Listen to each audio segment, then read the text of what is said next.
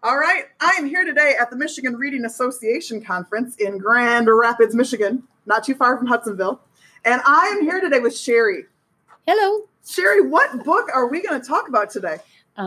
Big Al by Andrew Clements. Big Al by Andrew Clements. Have you read a lot of other Andrew Clements books? No, just that one. And how was it? And I love it. And you loved it? Yes. All right, Sherry, without giving away any spoilers, can you tell us a little bit about Big Al? Yeah, it's about this big, ugly fish, and he wants to make friends, but he's so big and so ugly, everybody's just scared of him.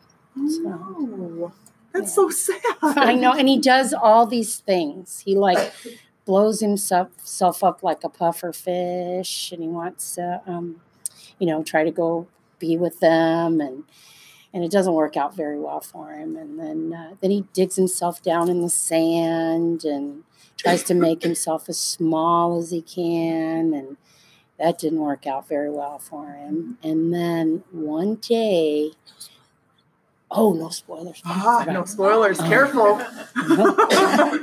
So this sounds like a picture book, or is it a chapter book? It's a picture book. It's a picture book. I didn't know Andrew Clements wrote picture books. And this fish is ugly. So scary. If you could ask Andrew Clements something, what would you want to ask him? I would like to ask him, maybe could he identify with the fish? Mm-hmm. And why should people read this book? Because it teaches about acceptance. So it sounds like you learned a lesson from the book too. Yes. Yes, about acceptance. Excellent. Sherry, anything else you want to share about Big Al by Andrew Clements? No, that you should just read it. You should read it. That's the best advice ever. All right, everyone. Happy reading.